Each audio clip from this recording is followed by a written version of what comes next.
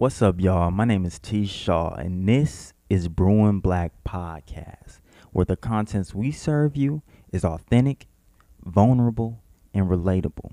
That means we serve you with no cream and no sugar. I guess I like my coffee black.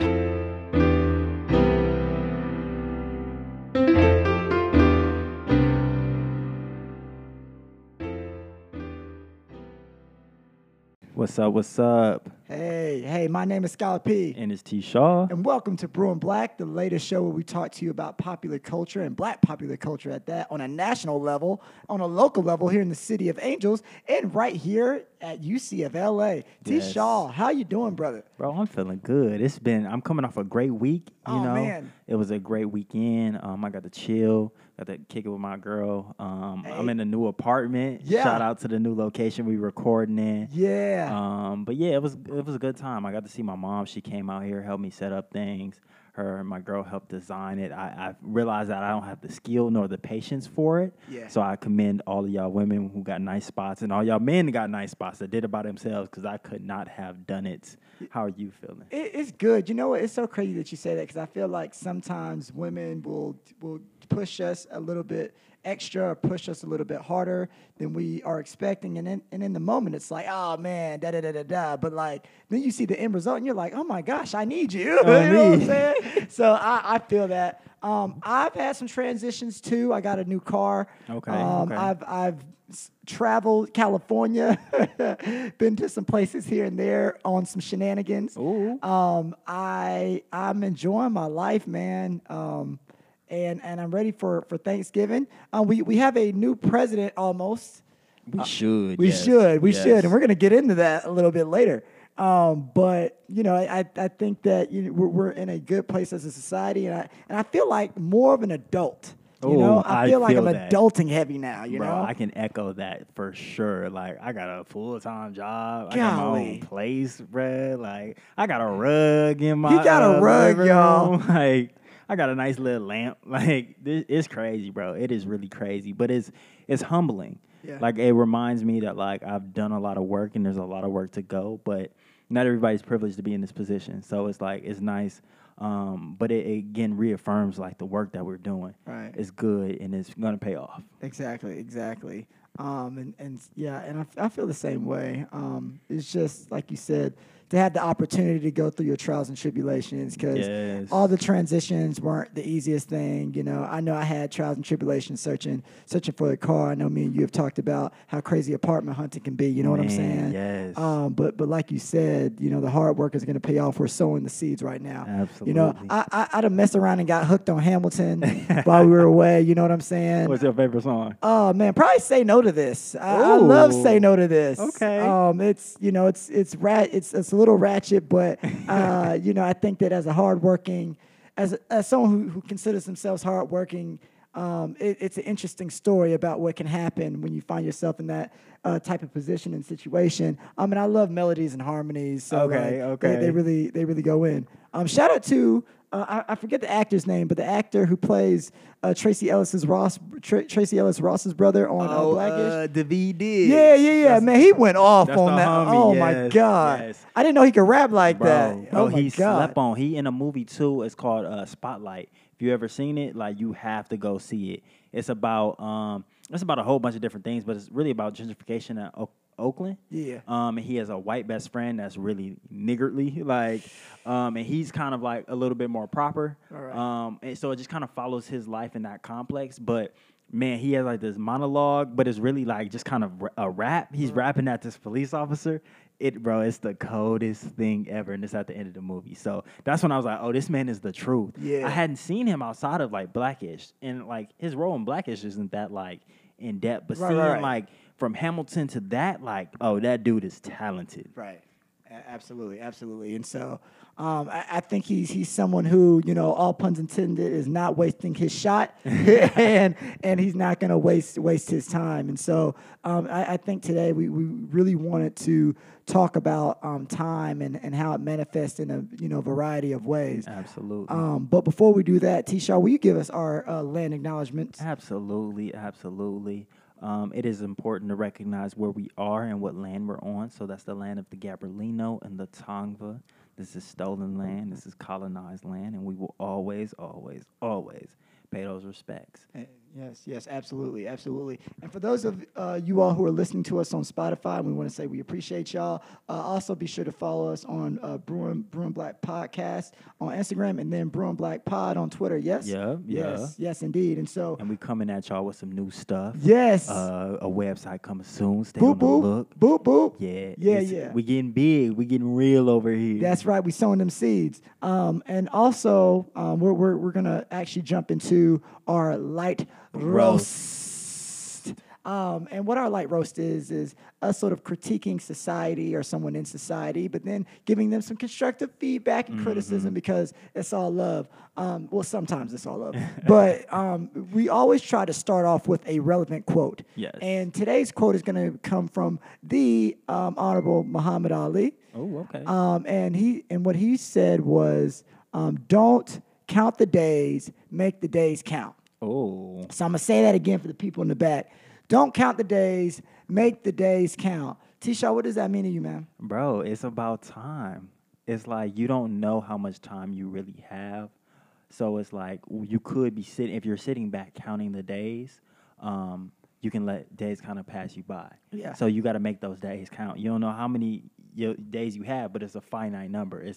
We have a numbered amount of days. We don't know, but it's like, so make each and every day count like it could be your last. Absolutely. What about you? What does that mean for you? Well, I think about the wise words of Maxwell. He Okay. said, "I can let my life pass me by, or I can get down and try, work it all out this lifetime, You know what I'm saying? So I think about I think about regrets and living in regrets, you know, because I think that's when people really start counting the days. Like, you look Yes. back and you're like, dang, I could have done this, I could have done this. Yes. What could my life have been? Or even like something small where let's say you wake up super late and you're like, dang, this day is gone now. Bro, you know what I'm saying? yes. Because that's the worst way to start your day behind. Yeah, but it's like when you have that determination of, I might have woke up at 2 p.m. in the morning and I might have to go to bed at 10, but these 8 hours, I'm going to kill these 8 hours. I'm going to kill it. You know what I'm saying? Yeah. And I think that so many people get caught up in like their mistakes as opposed to saying, hey, I still have time left. Yes. It's finite, but like there's still time in that finiteness, you know? Preach. Yeah, so I think about that, and you know,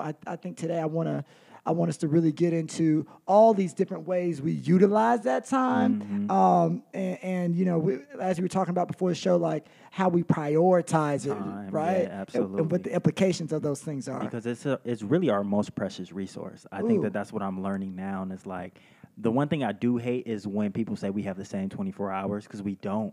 We don't. I think when you're rich and you have somebody that can watch your kids or that can wash your dishes and make your meals and drive you different places, then your time is more free. But it's like when you're doing these everyday activities, you really have a limited amount of time. So it's like for us that don't have no money, we can't buy time. So it's like with the time we have, we got to be real strategic. And that's kind of what we want to kind of go over today. Yeah, and I love what you said about us not having the same 24 hours because I also think that like we don't even get rewarded for doing really good with our 24 hours. Like I could kill a 40-hour work week, and someone who's super rich could like work for 10 hours and make 5 times as much as me, Man. and not even work that hard. You know what I'm saying? all. So it's like it's crazy because even if you prioritize your hours, doesn't mean it's gonna equal the same result. You know? Absolutely. So yeah, we're not playing the same game, and it's At like all. if we judge the same, then I don't know, we're always at a deficit. Yeah, and yeah. It's not fair. But you know what? But you know what is? You know what's also not fair when people are sore losers. Oh, Right. talk about it. And I think that our 45, because he was never my president. I won't speak for you, T-Shaw. He couldn't have been my president. But Not I. yeah, right. So we don't really have a president, but they call him 45 in the streets.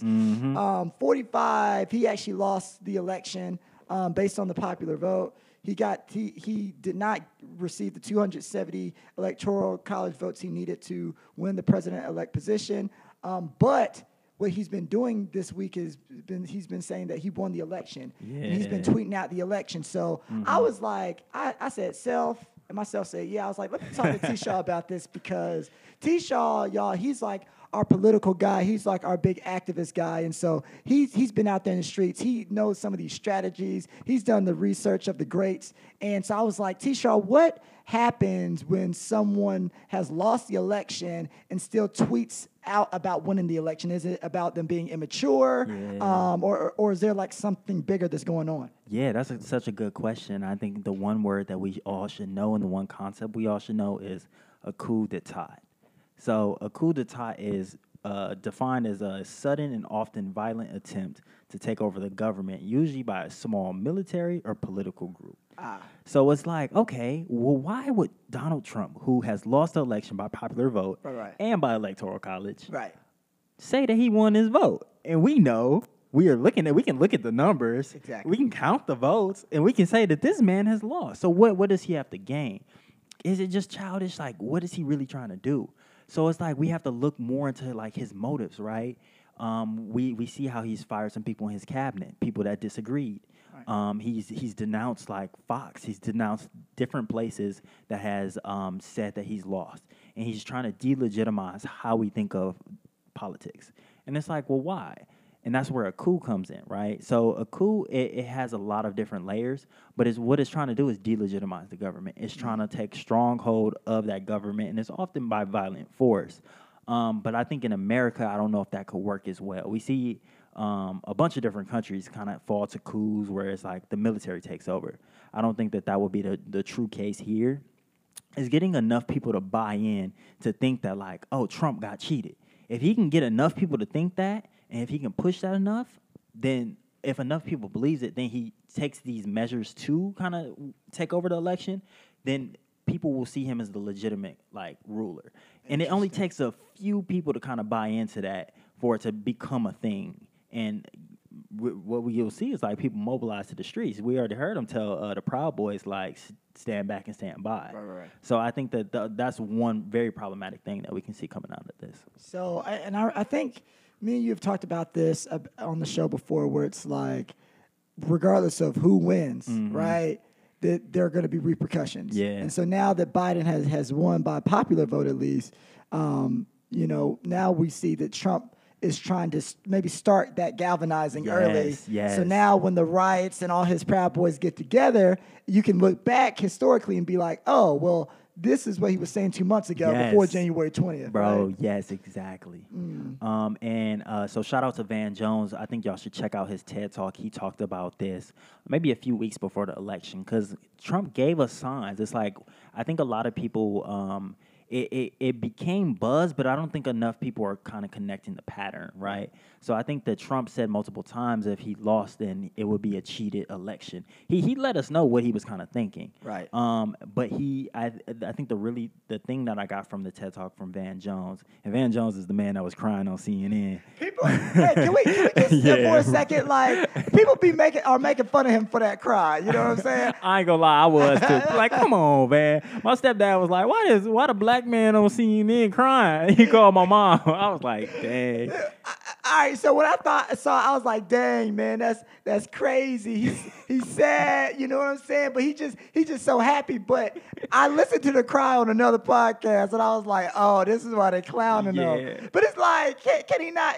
Like, it's sort of like Kawhi and the Laugh, right? You know what I'm saying? Like, maybe this man just got a weird cry. I think they were saying that, like, his voice is too deep for him to have that type of cry. Yeah. So, I don't know. And it just wasn't, I mean, it is that deep, but it's not at the same time. Like, Trump is not the end-all, be-all of democracy and white supremacy and things like that. Defeating Trump is not our primary objective. It's just the first step in calling out BS. Right. So I was like, come on, man, bro. We did not overcome, bro. We did not make it to the promised land today.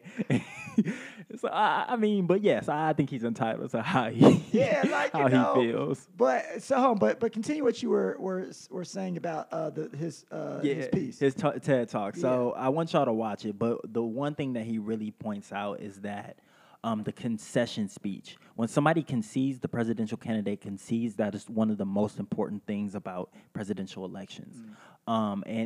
Because there is nothing written into the Constitution that guarantees that the winner of the popular vote in the Electoral College will be the actual president of the United States.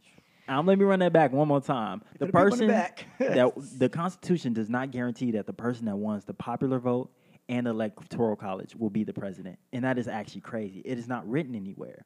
So what Van Jones talks about in his TED Talk is that if you think about a basketball game or what is it called, a baseball game, he called it extra innings, or we can think of it as overtime. So there's something that happens in the public sphere, right? That's the actual election. But then behind the scenes, there are like the paperwork of it. So like people go behind doors and they check off all the things that they're supposed to do, and then like the candidate gets processed, and then on the 20th of January, they're inaugurated. But the problem is now is that because Trump has not conceded and he's still fighting for the election, there are different processes that must take place that has never really had to take place before. I think since like the 1800s, Right. where it can ultimately go to the House, and this is the crazy part. It can go to the House. So past the electoral college, past all of this, it can go to the House where the representatives have to vote, but it's not based on representatives. So even if the Democrats have control of the House, that's not how it goes. It comes down to each state. Each state has to vote as a unit. So what we know about like the United States is that there's more Republican states than there is Democratic states, and that's crazy because we know that a lot of like Republicans live in rural places, and that's really the middle of the country. A lot of people that are a little bit more left-leaning, more liberal, more like community center are in these urban areas. Right. Makes sense how they live. So all of these states in the middle, we can think of Texas, Oklahoma, Nebraska, Iowa, the all of Dakotas. Dakotas and the South. Yeah. So many of those Republican states, those outnumber Democratic states. So if it came down to that process, then there's a good chance that those Republicans will vote for Trump to be that president, and then he would be sworn in that way. And then if it went to courts, like we've known that the Republicans have packed the court since RBG died. Right. So it's a political coup, which isn't really often, but it's like really manipulating the U.S. system. And I think it's crazy, but it could actually happen. And I don't know how and who can stop it. So if you're at home and you're hearing this, T-Shaw, is there anything that we can do as a society, or are we just playing the waiting game at this point? I think that it's talking about it. So like having these conversations right here, people knowing that, because I think when knowledge is power, I think when that's spread, then people will become angry. I think people take to the streets. I think that's an important thing. Right. Calling your legislators. I think for us it's hard because California, we know how it's going to go. Right. Maybe Nevada, we know how it's going to go. But it's like trying to tap those people in those rural places. But if that's what it comes down to, I don't know. But it is calling your legislators. It is trying to find ways to uphold democracy. Van Jones talked about how making sure that peaceful protests, that's the method. Because I think that often during coups it gets very violent.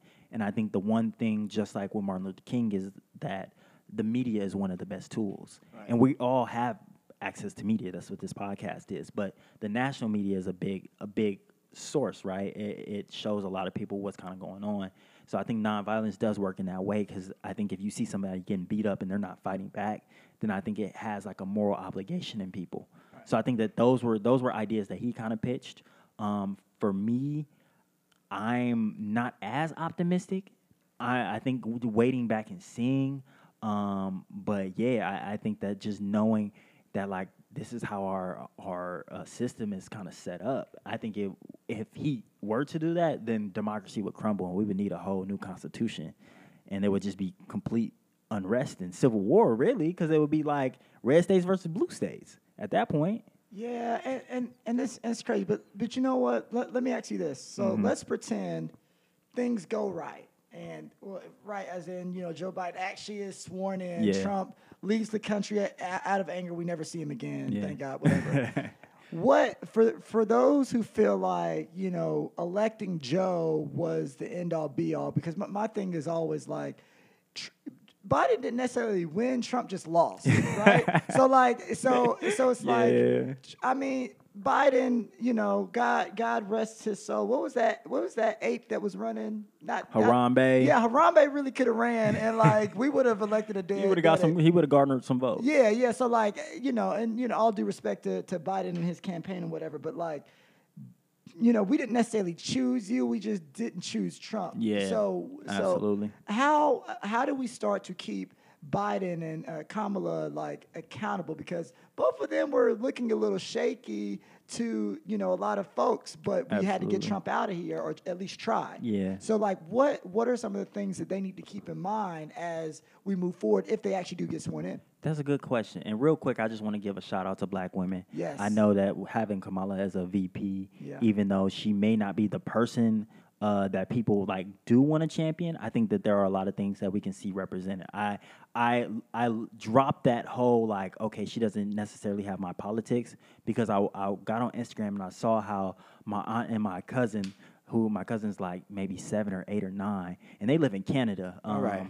But they were just so happy. They were juiced. They were screaming on Instagram, and they was hyped. And it's just like, for a moment, I realized like, we don't have to have the same politics for us to understand the power of that symbolism. Right. So having a Black woman there is like, she bossed up. Like, It's different. It's Biden, oh boy, like he not wake up one day, or he gotta sit out for the rest of his term. Like, we got a Black woman running this thing. And she has a white husband who is following her lead, Yeah, which is just beautiful. Like, she That cold. symbol. She a cold piece. So I'm gonna give her credit, and I'm gonna give Black women like that representational credit. I think that symbolism, even though people do want to say that symbolism doesn't mean much, I think it does mean a lot does. when we take a step back. I think that like we can't live on that. Like, Barack is our first black president. It meant something. It meant something to people that wanted to aspire for more. Now, we understand that his politic may not have been the thing that liberated us, but I think there's power in that symbolism, and that helps liberate us. Right. We know that we can reach higher heights. Absolutely, and I do think that the standard of like decorum and professionalism and execution will be brought back to the White House with these two. Absolutely. I think it's just like you said, like, you don't have to agree with every one of their politics, but this is a moment in time. I think, when Trump got elected, it was like a national tragedy. Yeah, like, I remember absolutely. what I was doing, where I was, who I was with, and like now I remember it in the reverse way with Biden and Harris. And there's this great Sister Act 2 viral video that's going around. Yeah. Shout out to Stacey Abrams. We gotta Yeah, say, absolutely. And all the work that she was Absolutely. doing. Because I think, like you said, Tisha, like, Black women were not only just happy about this, but like they were galvanizing, like they always do when it comes down to it. You know what I'm Yes. saying? And so, with that being said, with all this work being put in to Kamala and Biden, what do they need to do? What would be some of the first things you would have them focus on now that they've been elected? Well, there needs to definitely be some accountability from them to the Black community. Right. I think that they don't win this election without the Black community. We were waiting around on the Black community and people of color too. I want to add that in there, but I think that like without the Black community, they definitely don't win, because we're waiting around for a few different counties that really are going to make or break some pivotal states. Right. What are those? Michigan, and what we're waiting for, Wayne County, that's Detroit. That's Flint, I believe. Philadelphia. Those are two chocolate cities, two predominantly historic chocolate cities. Shout out to Marcus Hunter. And they make or break that election. Yeah. Arizona as well. That's a minority majority state. There's a lot of Latinos, so they are making or breaking that state, and they had a lot of sway in the electoral college. Nevada as well. So Las Vegas and Washoe County. Those are the two counties that really make or break that election. And those, again, are dominated by people of color. So I think that their politics have to accommodate. They have to take care of those communities of color, because they're not there. They're not in those positions without us.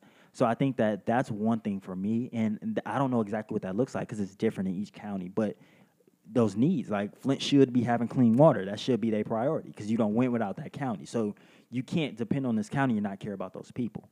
I want to see Kamala or Biden there January 22nd.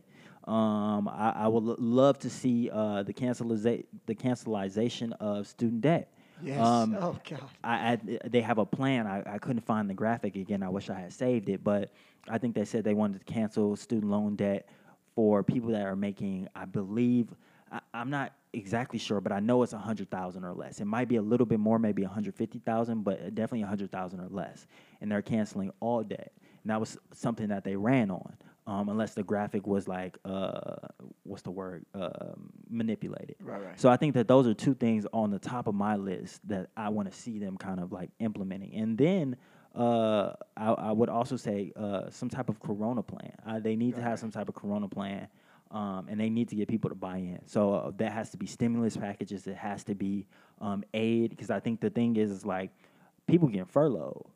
And what we know about niggas is like they not gonna sit back and just like let things happen to them. So what they gonna do? Scam, rob. They gonna make it. It's like get it how you live, and you can't blame them. So I think that those are things, because it's like then we're left with a small amount of choices, and it's like, okay, well, what do you do? And it's just like then you blame us and say, oh, you went to prison, you made this bad choice. But it's like, bro, what was it? Like it was either have my baby starve or come up. Like, well, and I think to your point, because I love some of those points that you made, because like as someone who makes less than $100,000 right now and who's a student, I would love for that student debt to go up personally. Absolutely. But I also think from a just from a collective standpoint, I want to see them do stuff with crime, especially given connections to the crime bill, Harris's prosecutorial record and stuff like that. Oh, that's brilliant. I want them to do something to eradicate because it's like an apology. Right. Like they have to do something radical to address the criminal justice system, no matter how much of it they contributed to or not, right? So, because I think that when it comes to black people, I think prison is one of the worst places you can be in America, if not the worst place. Yeah, and we're obviously disproportionately there, placed in these prisons. And I think health is something in terms of the immediate stuff. So like COVID, but then like you were saying before, the COVID stuff and the health leads to a lack of opportunities and resources, which leads to crimes, which leads to prison, and then it's a cycle, right? And yes, so I it's think, all linked. And I think that given Harris's record, given Biden's history, they should understand that cycle and understand what's going on. And so I want to see them address the criminal justice system and the health stuff specifically, but on a selfish note, get my student loans all the way out of here, bro. Because here's the thing, like, should I, as a black person and a descendant of slaves, have to pay to go and get an education in a country that has destroyed me from the very beginning? Like from the nation's inception, right? Like now I got to pay you to go learn a very like messed up history that a lot of your professors don't even tell the right way, yes, or omit. Like it's just a lot. So that's a start. That's a start. Bro. And it's like the people that's getting student loan debt. Like I was showing my students this video, and like HBCUs, they double the student loan debt that people are taking across the country. And it's like, because a lot of us don't live in the South anymore, so then we have to pay out of state, and it's like, but we wanna feel that experience of like not being marginalized, because we both have gone to PWIs. And felt that, and it's like there's usually a black community that can like take us in their houses, but it's often small, and like some people don't want to fight the fight all the time, to just go to school. So like maybe we just want to like feel for one time for 4 years maybe how it feels to be a part of a culture that just like I can just exist. Like, is that too much to ask? So it's just like student loan debt. Like it is us trying to make it, for us trying to be like socially climbed, have some social mobility. We have to take a penalty. And I was looking at people that were like against that, and they kept saying like, oh, so we just want to teach people they don't have to pretty much take accountability for like the mistakes that they made or the debts that they take on. But it's like we don't have resources, so it's like we're trying. We're trying here. So it's like you tell us to go to school, we go to school. Right. We're trying to achieve at the highest levels. And it's like you want to put us in the hole for that. Like, yeah, I could go get a JD. I could go get a law degree. I would be much more brilliant, hypothetically. But I would know more about the law, and I could do good things in the world. But that's $100,000, $200,000, $300,000 in debt. Yeah. how do I get out of that if I'm trying to be a public defender, or if I'm trying to defend the community, help them? Yeah, and I totally agree because a lot of these loaning companies and schools that allow loans can be predatory as well, right? Absolutely. And that's a whole nother conversation. One of these days we will get into that. But something else that I thought about too was that I want, in terms of higher education, both of us, the conception of the show, came because we were two grad school students who wanted to like bring a different perspective to the media world. Yeah. And I think that as it relates to higher education and stuff I want to see done there, I want to see them push for more conversations about race, class, transphobia, heterosexism, homophobia, and I want them to, especially seeing how polarized this country is, right? Yes. Like something that I thought about when I was in my intergroup dialogue courses, and for those of you who don't know, intergroup dialogue courses is basically where you discuss the different isms of society, and you do it with people who do not look like you, who don't come from where you come from,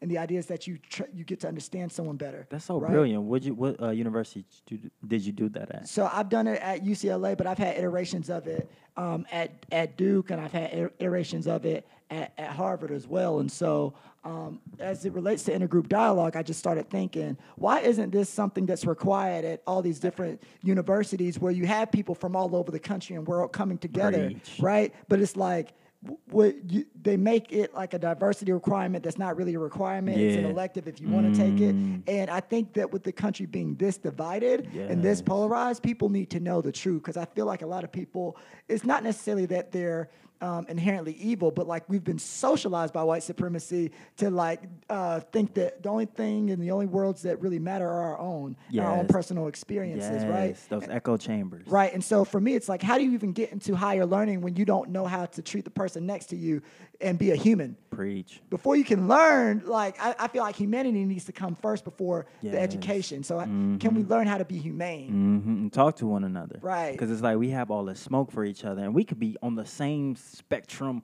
or the same side of the spectrum politically and still have the most vile things to say to each other, right? So it's like people across the spectrum we don't even want to talk to. We don't want to acknowledge their existence. Well, and you know what? I love that point because we were talking about this Netflix special. It's called The Social Dilemma. You want to tell people what that is, T-Shaw? Yeah, so The Social Dilemma, I need y'all to check it out. It's on Netflix. It has a lot of different things that it's talking about, but it really dives into the world of social media and the effects that it has on us, and how we navigate it, and how it really just sucks our time. Through the discourses that we kind of engage in, it creates these echo chambers. What it really like is at the heart of it is like these algorithms. These algorithms are trying to predict what you would rather do. It's trying to predict your behavior. So it's constantly running. It's trying to figure out what you will like to keep you on the site longer. To continue to buy your time. And when it's buying your time, then it's getting your attention. It's sending you these different ads of things that you might really like. I think that's the thing. These are things that like are geared towards you, but the goal is to keep you onto these apps, whether it be Facebook, Instagram, Snapchat, shoot, you name it. All of these apps that send you notifications, like if you pick up your phone, you got a random notification telling you from Postmates that you got a 20% off if you do it in the next 4 to 5 minutes, stuff like that. But yeah, it just focuses on like what I got from it is like the time that we spend on it. And I had a lot of different questions about how I spend my time and what time I spend on my phone. I constantly think about it. So what'd you get from the documentary? Well, you know what, the biggest thing, especially as it relates to like, just having conversations and being able to talk with people like you were saying, is that everyone's social media's goal and the goal of these social media companies is basically to keep you in a place of comfort. Yeah. So it's like, yeah. what do you like? What do you love? What do you prioritize? We're going to keep that in your face for as long as we can, and we're going to figure it out to a T so that we can strategically keep you on these screens for as long as possible and get you addicted. Mm-hmm. Now, that's great. Everyone loves being comfortable, but the only thing about being comfortable is that you never get a chance to grow, right? Yeah.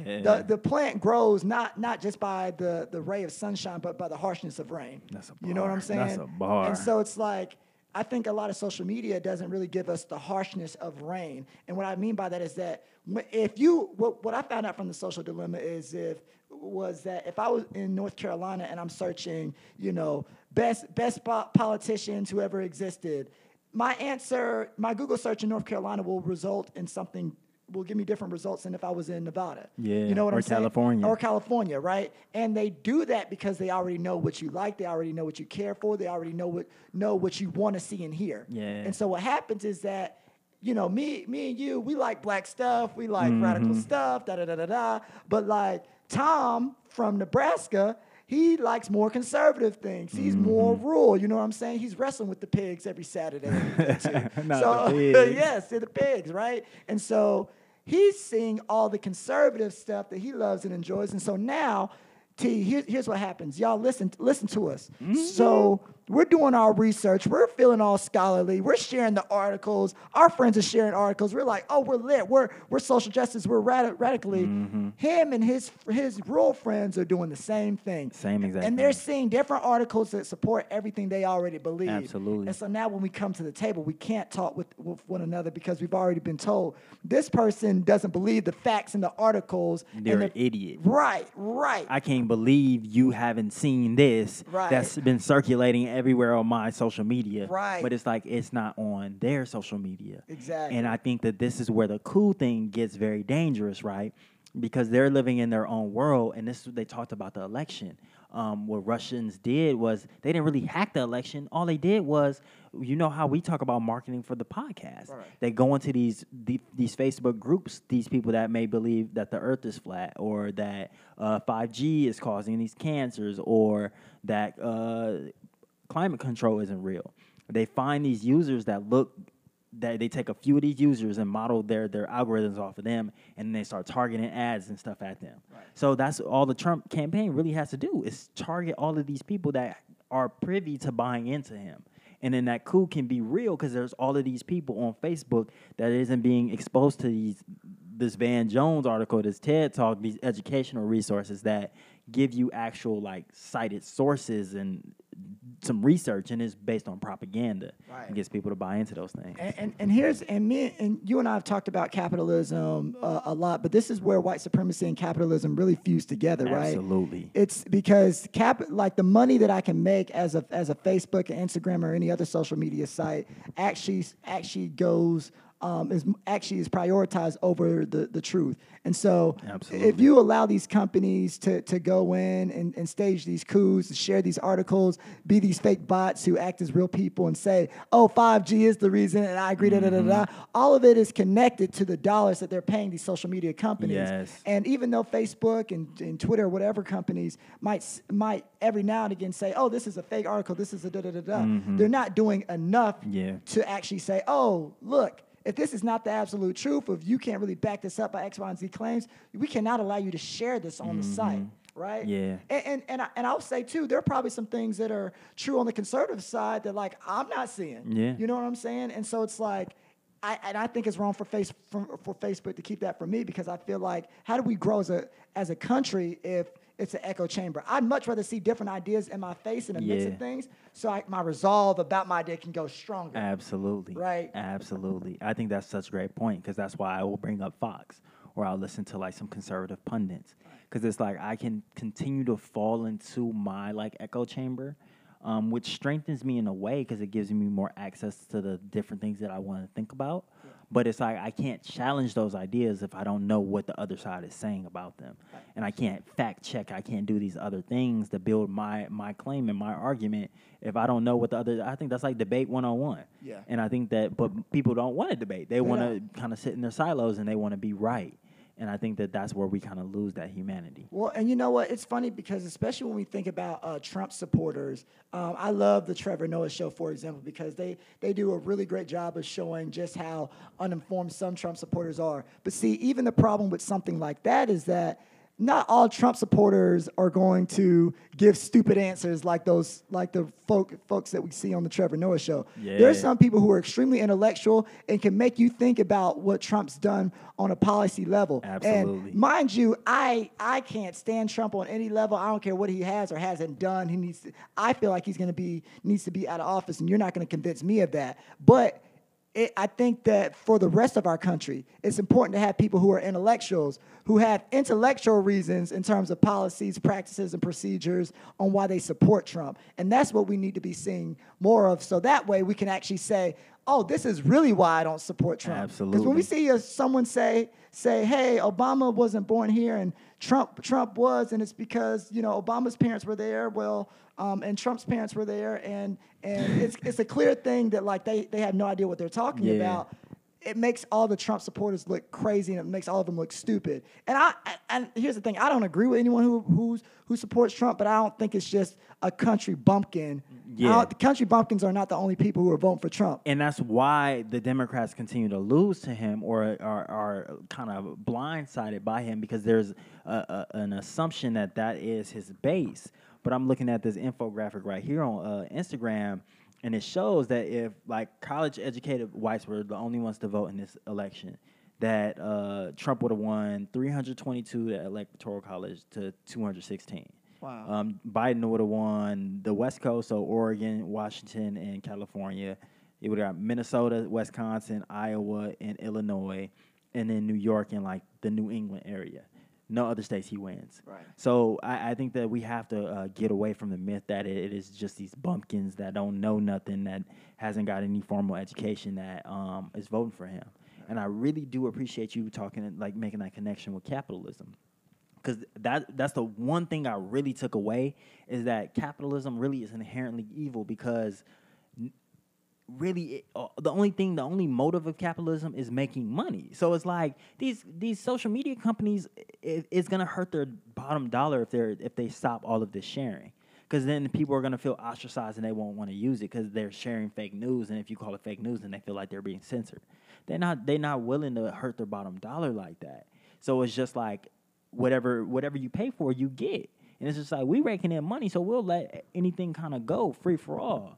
And I think that knowing that like this is the same system that kind of generated it got its standing and generation off of like slavery, like trading of human bodies, then anything kind of goes. Yeah, and I love that point you made, because what it makes me harken back to is something you said about time earlier. You said time is finite, but money is not finite. It's not. You can always make more, and that's the danger Learned of that shit. capitalism, Yep. because it's like, if I can make more money, because like making money in and of itself isn't horrible. It's about what you do at its expense. Absolutely. Like, what are you willing to sacrifice in order to make that Yes. extra dollar? Yes. And companies are seeing themselves now, especially these global billion-dollar corporations, and even in some cases trillion-dollar corporations, that like, I don't really care what gets sacrificed, who gets hurt, what lies get spread, because I can always make more money. Yeah. You just tell me what I need to do to increase that bottom line. Yeah. And that's where the evilness really comes in. Yeah, absolutely. It's not like,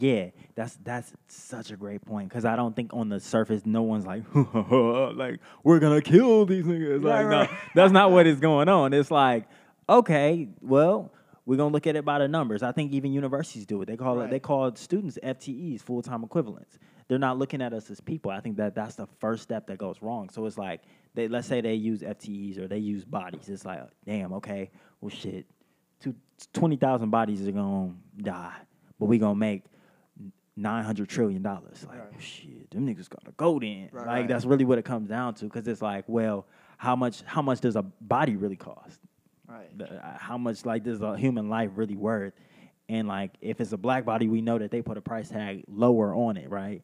There's people that they can deem as like less fit, that people will be okay with them like kind of being put in the worst spot, like people that do drugs, or people that any of these like vices that we see, people that are gay. Like, there are people that like we can kind of cast away like as a society and make money off of. But if we did that to Lil Sally and like the nuclear white family, then there's a problem. Absolutely. And we gotta address it. Absolutely. I remember you making the point about even cell phones. Like, Apple's a $1 trillion company, but the Fultane is mined by little black bodies, right? And so, but like no one ever really questions it, and it's almost to the point where it's like, if it's not an Android or an iPhone, how you moving? Yeah. How you even moving and operating in society? Absolutely. So it's almost like the white supremacy is so diabolical and so genius that it creates a connection and a dependency in order to move a modern day society. And so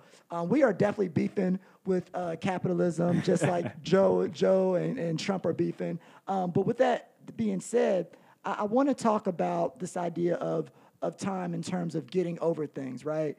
So, you know, I know that there have been some celebrity beefs that I've been really, really happy to see sort of fade away or, you know, start to transition into something more peaceful. Yeah. A couple of things. So, like, Will Smith is having a 30-year anniversary documentary special on or HBO Max special about the Fresh Prince of Bel-Air. And for those of you who might not know, him and we call her the first Ain't Viv, dark skin Ain't Viv, the best Ain't Viv, the good Ain't Viv. Janet Hubert, incredible actress. She and Will were beefing for decades. Some stuff went wrong with the contract. And a matter of fact, her and some of the others, I've heard even some of the other co-stars have some negative things to say about her. But he was able to actually have a sit-down conversation with her, take pictures with her and the other Aunt Viv, who also a talented actress. I just don't think she ever got anything good in terms of a script anymore. Yeah. The writing just wasn't great for her afterwards. But I was glad to see that beef dissipate. And then there was the Jeezy and Gucci Mane coming together, because that was we're not street Negroes, but that was real. That used to be real. Yeah, it was really, really intense beef. And so for those two black men who are both from the streets, who are both about that life to the fullest, who are both respected for being about that life, who are both trap music entrenched and personified, for them to sit together, I think that shows so much maturity. Absolutely. You know what I'm saying? Absolutely. And I think that as we think about time, we have to think about, you getting older and like what's super important. And so like, T-Shaw, do you feel like you've ever had like beefs that you feel like will never dissipate? That's a good question, bro, because I'm kind of petty myself. I feel you. I'm a little petty. So like, but I think that I really love the saying "time heals all wounds," because I think that like, as time goes by, it's hard to hold on to stuff. Right. I think that like as time goes by, you grow, you like kind of develop, and you like, I don't know, you start to see things from a different perspective. So I think that like there are beefs that I may have had that at some point either I realize that they're one-sided because like the person doesn't care anymore, and usually I don't actively care, but if I see them, I'm like, man. Okay, yeah. But I think that like through time, I think it kind of goes past. I can't really hold on to things that long because it just takes a lot of energy. Yeah. There's people that I feel like I'm beefing with now, but like maybe in 2 years, like I ain't gonna care that much. Right. So I couldn't tell you how much time has to pass by, but I know that as time goes on, as I move in life and think about other things, out of sight, out of mind. It's like out of sight, out of mind, out of time. Like. No, absolutely. I'm a go on record. I don't think I'm as mature as Gucci and Jeezy are, because I know I was looking for the tweet. It was wild. Gucci had said something crazy about Jeezy, but I can't find it. Yeah, like, because for those of you who don't know, and I'm not gonna speak on it too much, but that was like life-endangering beef that they had. Yeah, no, it was on site. Yeah. Not on site. We finna fight on site. That's your life. Yeah, so like for me, I'm just like, I don't believe in beefing in terms of keeping that energy, like you're saying, right? Yeah. But there are some people where I'm just like, this is how I explained it, because there was this one coworker that I had who was he was a predator, he was a liar. He was a manipulator, and I don't ever want to have an interaction with him again. But it's like the great Tupac Shakur said, I want you to eat, just not at my table. You know what I'm saying? I feel that. And I think that it's very realistic to be able to look at someone and say, nah, like, you're not my cup of tea. weren't meant to align like that. And maybe we did in the past, but like for the remainder of my life, we probably are not. And I'm okay with that, but I don't hate you. I don't want you to die. I don't want you to suffer. I don't want your family and stuff to suffer. Now, with that being said, if someone threatened my life or the life of my family, those sentiments may sort of decrease, but it's a really interesting topic because I know that people like T.I. and Meek Mill, they've been talking about that stuff, right? So like T.I. was talking about and T.I. is also from the streets, Meek Mill's from the streets, and he was man. Right, and he was telling people from Atlanta to stop coming to Atlanta if you want to kill folks. Meek Mill made artists who were beefing a deal, and he said, look, if y'all stop beefing and killing each other, I will give you a record deal, like on site. So I think that it gets tough because I think that we expect so many young brothers who are going through, and brothers and sisters who are going through trials and tribulations that are like a Jeezy and a Gucci to be like, nah, that person hurt your family member, da-da-da-da-da, but like you let it go, you be at peace. You sit down with them face to face and be like, let's break bread and let's get money together. I think that's a tough thing to do even with time. But I think that's the next evolution of humanity. Right. That's what we think of when we think of like restorative justice and transformational justice. Like we have to kind of get to that point. Like, because things do change over time. It's like they probably felt that way in 2006 when they was really beefing. Like, I'll really kill you if I see you. But it's 2020. It's like about 14 years, like they didn't have some kids. They didn't been in jail. They didn't probably lost people. I think your perspective can change, and it's important too. And I think it's important for young people to see that, to know that like they've let that beef go. Like someone's like somebody from my crew might have really killed your crew, but I don't wish death on you no more. And it might have took 10 years, but like at some point, people have to know that like we have to be able to let go of that stuff. Because if like I just think that like violence begets violence, so it's just like if somebody doesn't let that go at some point, then it'll just continue to cycle. Absolutely. You know, continue to cycle. And I think that like T.I. I think the sentiment of T.I.'s thing was good, but he came off the wrong way, and it was super bad timing. Since we're talking about time, King Von had just died. Big rapper from Chicago that was making his way in Atlanta. They got into a fight. They got into a fist fight, and I think that like, come on, bro, y'all 25, 26. 30, like fighting, like come on, y'all still fist fighting. Don't get me wrong, I didn't got to the point where I felt like I was gonna throw hands with somebody, but it's like again, we realized we got something to lose. King Von had something to lose. He had a kid. He had a nice, beautiful family. He had a wonderful life. He had an up and coming career. Got in a fight. Dude, not even dude that he was fighting with. Somebody else came from around the car and shot him. And it's like his life is over right there. Right there, and I think that is crazy, and it's so worthless. Like our lives are worth so much more to be lost over some little petty beef like that. Like we are not grade school kids. Like that might have been cute and cool and stuff when we was growing up, because that's how little boys kind of like acting. Like maybe we have to root that out there. It's like maybe they should teach little boys how to talk to each other instead of like go straight to hands, because that is how we grew up. It's like that's how you made a name for yourself. That's how you was able to like not be picked on. Like I had to learn how to fight, because it was like I would be bullied, so it was just like, okay, like I'm gonna fight, and even if I'm gonna lose, like I'm gonna hit you a few good times that where it's like, okay, you got some respect.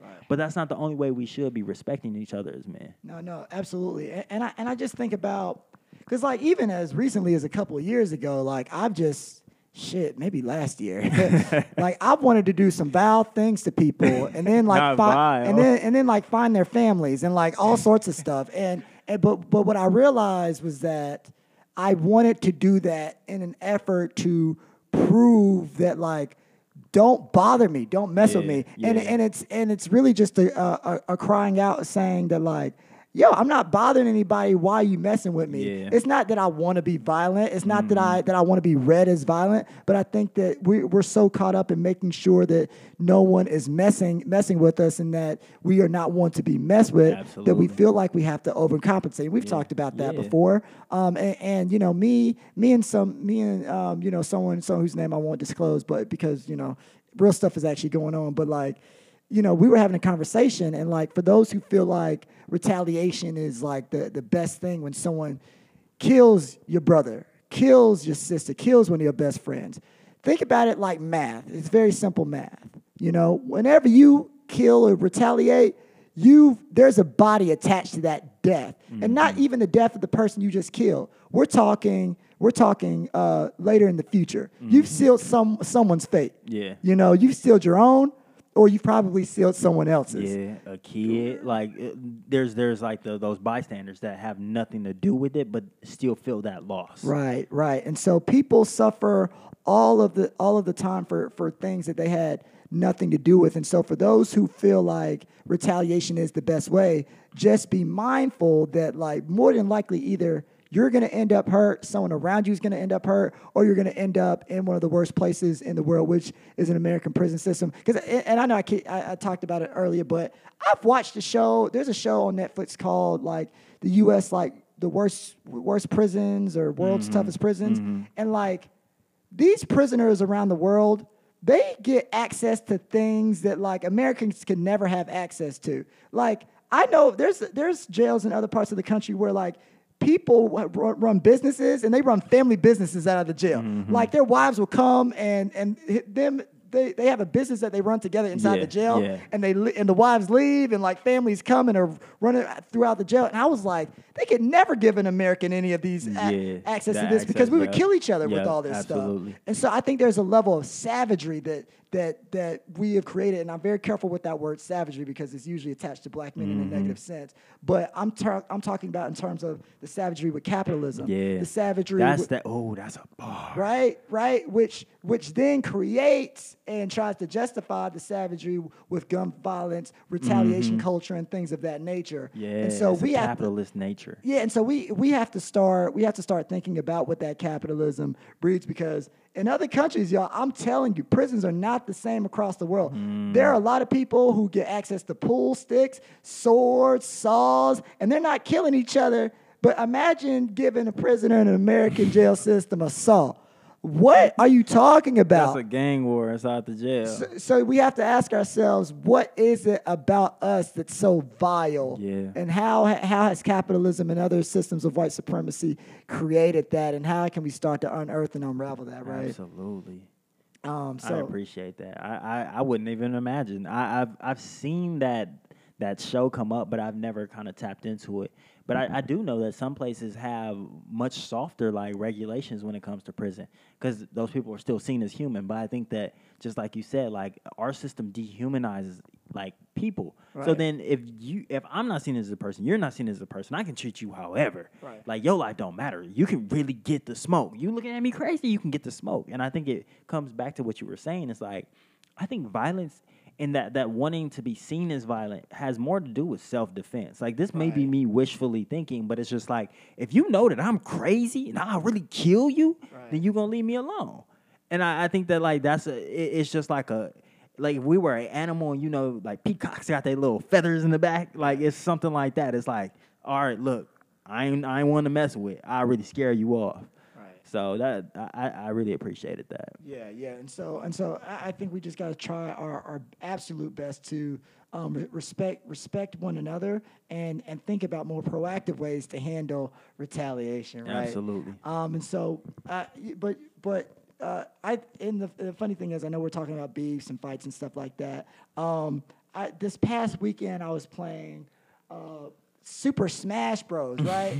And, you know, video games and all that stuff will have you hot, you know what I'm saying? Yeah. And so as we think about, you know, time and how we spend that, I want to transition us to talking about video games and, you know, make it a little bit lighter. So, T-Shar, what are your thoughts about video game culture? Video game culture is a beast. Oh, man. Like, y'all know that the PlayStation 5 and the new Xbox just dropped. Yeah. And there are some fiends out there. Bruh. People had to get them things. Them things were selling like hotcakes. I've seen people buying 5 and reselling them. And it's just like, one, I hate capitalism. Like, quit being greedy. People always want to upsell. Like, why? It's the tragedy of the commons.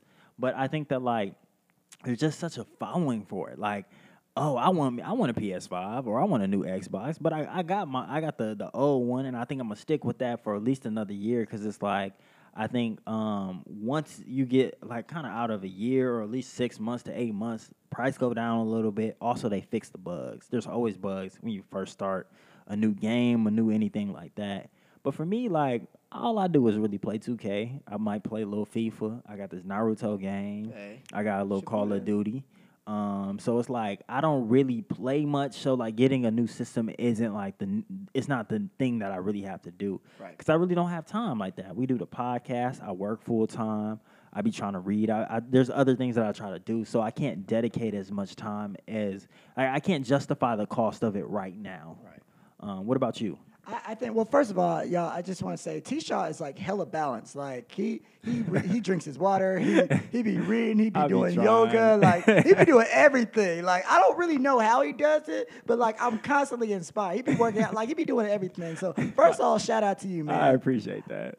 For me, video games, I come from what's called the cutscene world, and the cutscene world is basically when you have a game has a storyline going on, and the game will cut from the actual action and play through the game to show you what's going on in the story and how the story is progressing. Yeah. Right, and so now the cutscene movie is when you take all those story parts and you piece them together, and it looks like a cinematic experience, right? And so, mess with that. And so, because the graphics of video games are so high quality now, it looks like you're looking at a freaking Disney movie. Like it's beautiful, and so. I love TV. I love media. I'm a media junkie, and so I love to consume that. So I won't play a single portion of a game, but I'll watch the whole cinematic experience.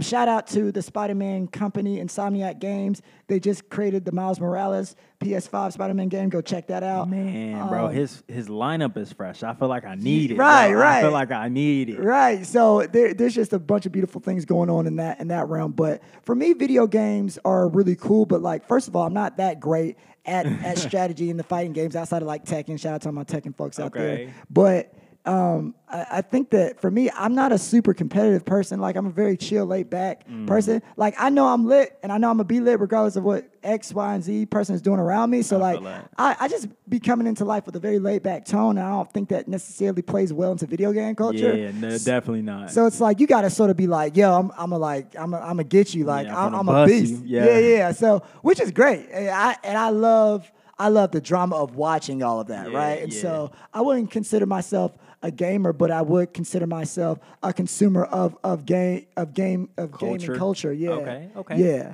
I feel that. I think for me, I am a pretty competitive person. Yeah. But I think that that's kind of why I've tapped out of video games a little bit, because I'm not competitive in video games. And like sometimes it's not even fun if I'm not competitive. Like I don't really play people because it's like y'all play more than I play, so you finna thrash me. Right. Like when I got on Call of Duty, like when quarantine first started hitting, like I was into it. It was fun, and I was kind of trash, but I got better pretty quickly. But I had to put in hours, just like anything else. You got to put in hours to be good. Absolutely. So then it's just like, okay, life is kind of opening back up. Like I might not be going outside as much. I might be going a little bit more, but it's like things that I have to do. Like they've kind of figured out that we have to work from home. There's things that I still have to like. They figured out life, at least to make me productive again. And it's like at that point, I would get on every once in a while, and I would get thrashed, and I would go like 3-16. That's not fun. So it's like I would rather sit here and watch Netflix for an hour, because it's like I only have a few hours that I can dedicate to that. Exactly. So it's like I could play this game for an hour, and then I'll be mad because I got smoked and I didn't get the outcome that I want, and I'm competitive. So it's like I would rather just sit here and watch this documentary where I can learn something, or I could just watch a few episodes of anime where I'm just like kind of buying anime. I don't know. But I think that there's sometimes I feel like there's better ways I can spend my time. So I'm saying I really only play 2K. Like, and I don't even know how I would play against other people. I'd be playing against the computer because I like trading and building my own team. And I got Zion on the team, so I'm trying to win him Rookie of the Year and see how long it takes to get an MVP. That's what I find fun. My go-to game used to be NCAA football. But that got discontinued. When was I a freshman in college? That was the last year. And I used to make money playing people because I grew up playing, and I loved college football, so I could play with almost any team, and I just knew the game. So it was like people would bet me, and I'm like, bro, I really run you. I was beating people with Navy and Army and teams that people don't play with. But it's like that's because I used to put in time into that game. I used to really play. But ever since then, I haven't really found a game that I really love. Like, if I'm at a friend's house, like, we chilling, I'll play the game, but, like, usually I take away my competitiveness because I know I'm finna lose. Most likely, like, if I try hella hard and I lose, it's gonna hurt my feelings rather than me being like just kind of chill. Because like I know that I really can't be too much competition because like you know the sticks more than me. Right, absolutely. And I think that it becomes a great conversation about like time management and how you like prioritize that time. Because I know for me, Absolutely. I know a lot of brothers, and you know this applies more than to just black men, but like you know you always hear that trope of like, oh, bro, smoking weed, playing video Yeah. games, sitting on the couch all day, and I feel like my kryptonite is television, right? Like I started watching every episode of I started Law and Order SVU from the very beginning.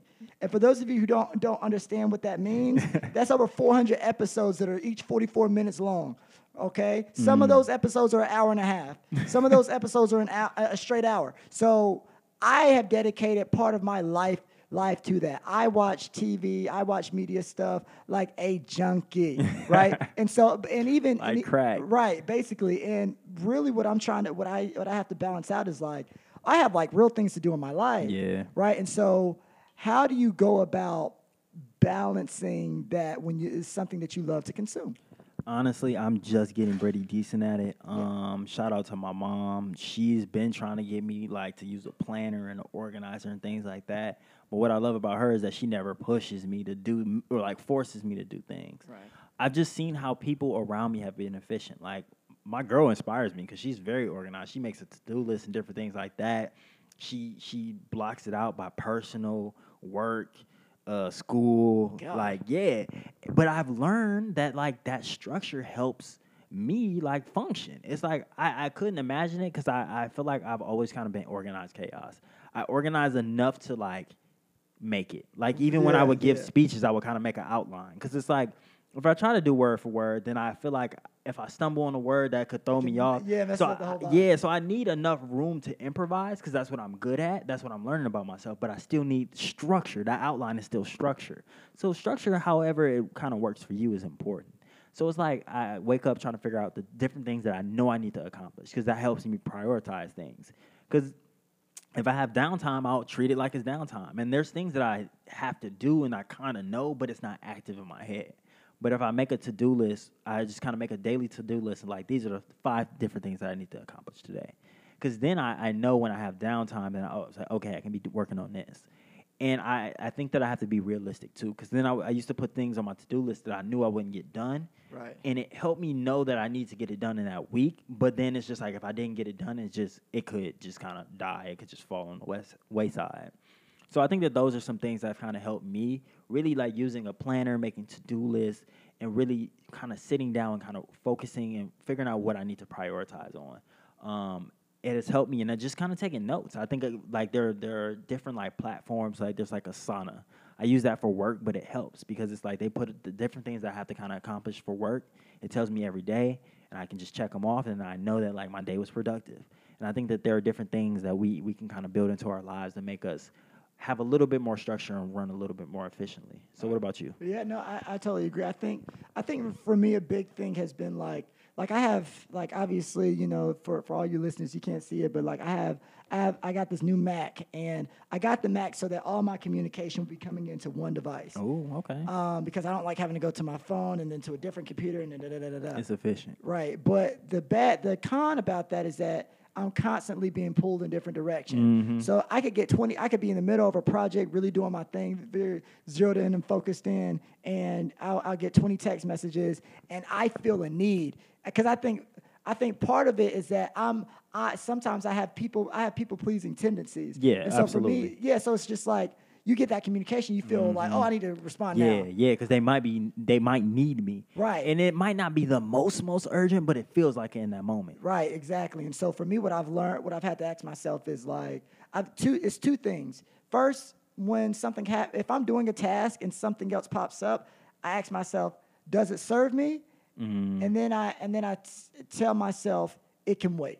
Okay. It can wait. That's good. So like, does the thing serve you, and can that person or that thing wait? And 9 times out of 10, it's not the end of the world. Yeah. Actually, 99.9% of the time, out of 100 times, it is not the end of the world at all. You can always get back to most things. And so for me, I have a quote. I have a quote that I've been living by. Excellence is achieved one intentional, focused, and graceful second at a time. Ooh. And so for me, that's all me, y'all. That's all me. Because for me, it's. Oh, you wrote that? Yeah. That's something I Okay. came up with. Yeah, Now, boy, I might have to put that on my mirror. Yeah. So for me, what I've learned is that, and it goes back to making the day count, right? Mm-hmm. I've woken up at 11, 10, 12, 2, 3 o'clock, and sometimes I'm like, oh, I got to give up because I can't do anything before 12 midnight or 2 in the morning before I have to go to sleep. But it's like, no, like, take your task, figure out what's important to you, like you were saying, right? Have your structure, and then do your best to get the things done that you can, but do one thing at a time.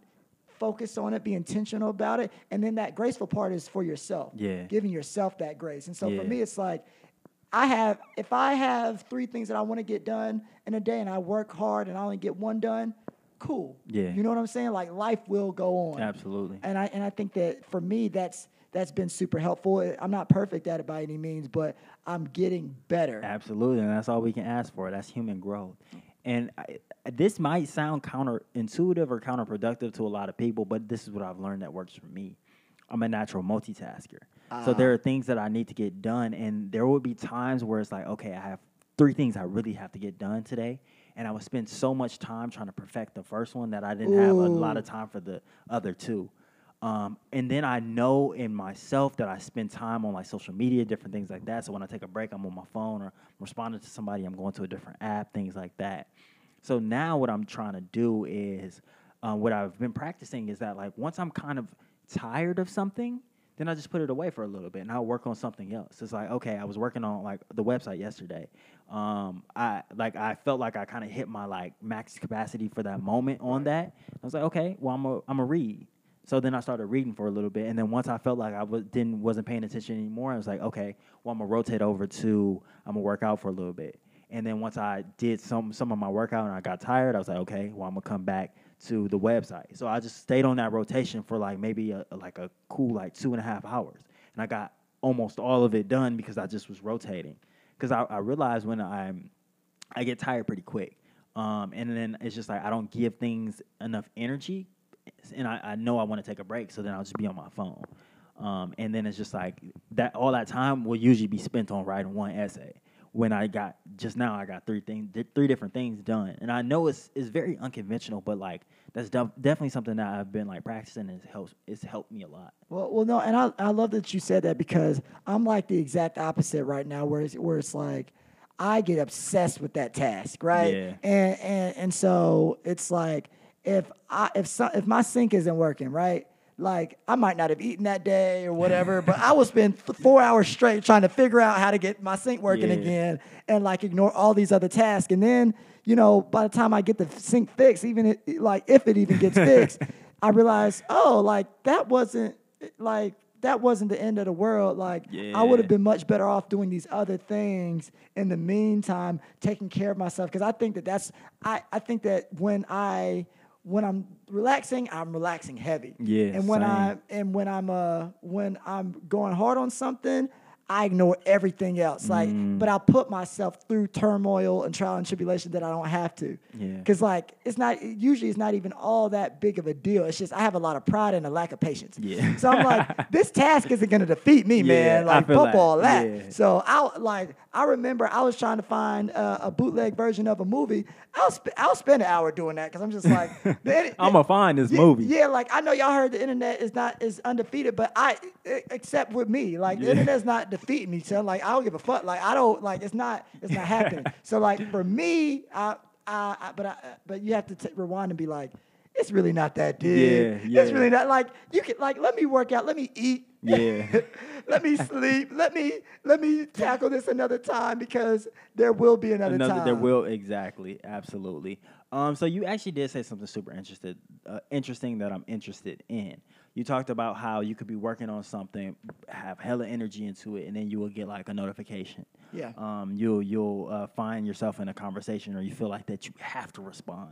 That was something I felt that really came up in the Social Dilemma. It was talking about how notifications is really Yeah. pulling us our attention, and we end up spending a lot of time on the phone. One of their skits was kind of like they had these people in this back room trying to figure out what would get this person to like get on their phone. Because it was like kind of what I said. It's like once I get on my phone, I respond to somebody, and it's like, okay, I'm on here. Let me check Instagram. Okay, shit, let's see what's happening on Twitter. And then you just kind of start making a cycle. So what app or what, well, one, I'm kind of interested. Do you know what your screen time is? I think I'm going to check mine too. See how much time I spend on my screen. But then what do you think you spend the most time on? My last screen time was a little bit over 12 hours. Ooh, wee. Yeah. But like, mind you, like, all of my communication and business stuff is via a screen. So it's Yeah, like, that's true. and with, Yeah, because we're in COVID. right. And it's like, for me to also being a media junkie, a lot of that time is, and to be dissertating and to be doing all these things that Yeah. require a computer or a phone, Yeah. it's sort of like, it's whatever. But I know for me, the apps that used to get me were the dating apps, because it's like, once Yeah, again, you can spend some time on that. yeah, thing. because they're meant to be infinite. Like there's an infinite amount of people that you can swipe through or try to get talked to. So once I deleted those, most of my time now is spent on Facebook, Instagram, and YouTube. YouTube, and probably Hulu, because I'm still watching Law and Order. So Okay. like a lot of it's Law and Order, but Facebook, I go on Facebook not necessarily to see what's going on in people's lives, more so to talk and to look at certain Facebook groups that I really enjoy.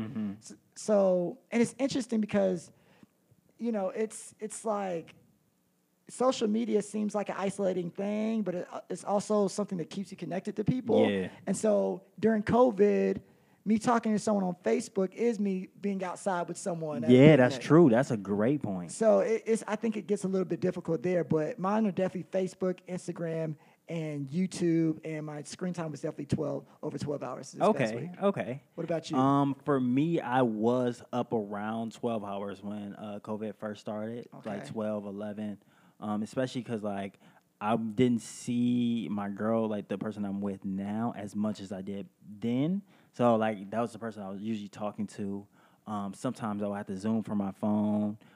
Just like you said, there was a lot of communication I was doing from my phone. Right. So I was up around 12 hours. I think since I'm working full time now, and now that like I'm like will kick it with my girl, my screen time has come down. So I was just looking at it. I'm about at 7 to 6 hours, and I was proud of myself because I was down 20% from last week. But the week before, I was out in Vegas and I was with my mom. So it was just like.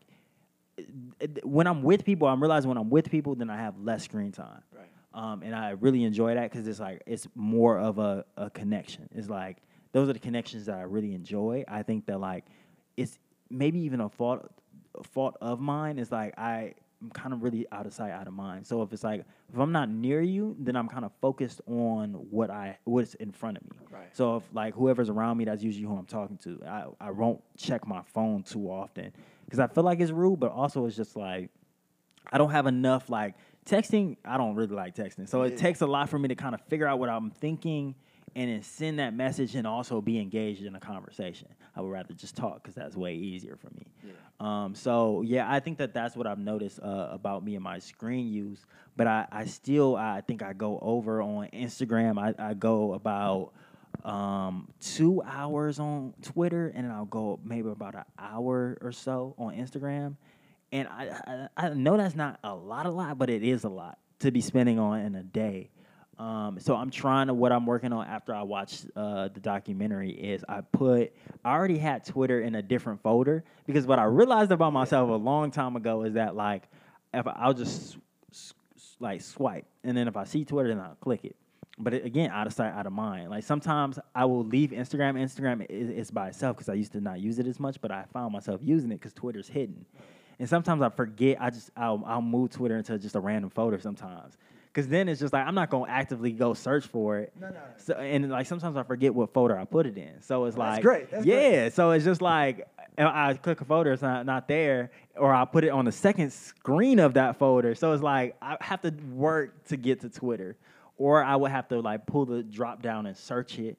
But again, it just makes it a more conscious action. I think that's what I'm learning from the documentaries that the social dilemma, like they're really forcing or they're trying to like get embedded into your unconscious actions. So if I feel like I can create a step between, then I'm making it at least a more conscious action. At least I know I might be drawn to Twitter, but at least I have to like kind of type it in, or I have to go actively find it. Right. So I've turned off my notifications for most things other than like my text calls and my emails. Everything else is like off because it's just like I'm getting too much stimulus, and it like usually when I get a notification, then I read it and then I go into the app. Like Snapchat sends me a notification, I will find myself going into Snapchat, and I almost never use Snapchat. There's nothing on there really for me. I might as well delete the app, but it's like I do it to check up on people sometimes. But like once you get into the hole, you in the hole. You watching more stories because stories link to other stories, and yeah, so it's a lot, and I think even with little things like badges, or if you do sound notifications, because those little things matter. Because I know for me, I keep the badges on just in case, like, I see something and it doesn't come up on my notification on my like screen, but, like, badges make me itch. They, like, if I see that a red badge and it tells you how many, like, it's very anxiety producing. Yeah. I'm like, 54 unread emails. Oh my God. Yeah. Like it makes my skin crawl. So I think that I have to come up with another system or start thinking about it more too, you know? Yeah. So yeah, I think that's it's something that people need to be a little bit more aware of, and just like you said before, find that step in between, right? Absolutely. To make it so that, like, if they're gonna get you, it's sort of like guarding LeBron. Maybe you can contain them. Exactly. You know, at least step in front of them. You might draw a foul. That's it. Yeah, just contain it, y'all. But I think that's about everything, man. Is there anything else? Yeah, no. I just want y'all, like, whatever y'all take from this is just know that your time is valuable. We not rich. Most of us, that's not our audience. So it's like, know that your time is your most valuable resource. You might not have, definitely because you don't have that same 24 hours as P. Diddy or whoever else that usually say that. Like, know that your time is just so valuable and that you can really make magic with time and your energy. Right. So, like, figure out what you like to do and make sure you're putting energy into that. Like, I'm doing that with my relationships, not just my romantic relationships, but my friendships. I'm trying to make sure that I'm giving, because the things you give time to, you give life to. Right. And I think that, like, so I'm trying to be more conscious with my time. You talked about all the different things that I do, but it's just like I just try to be more conscious of it. Because I could spend, like, 4 hours watching an anime or 4 hours watching like 2 movies or something like that.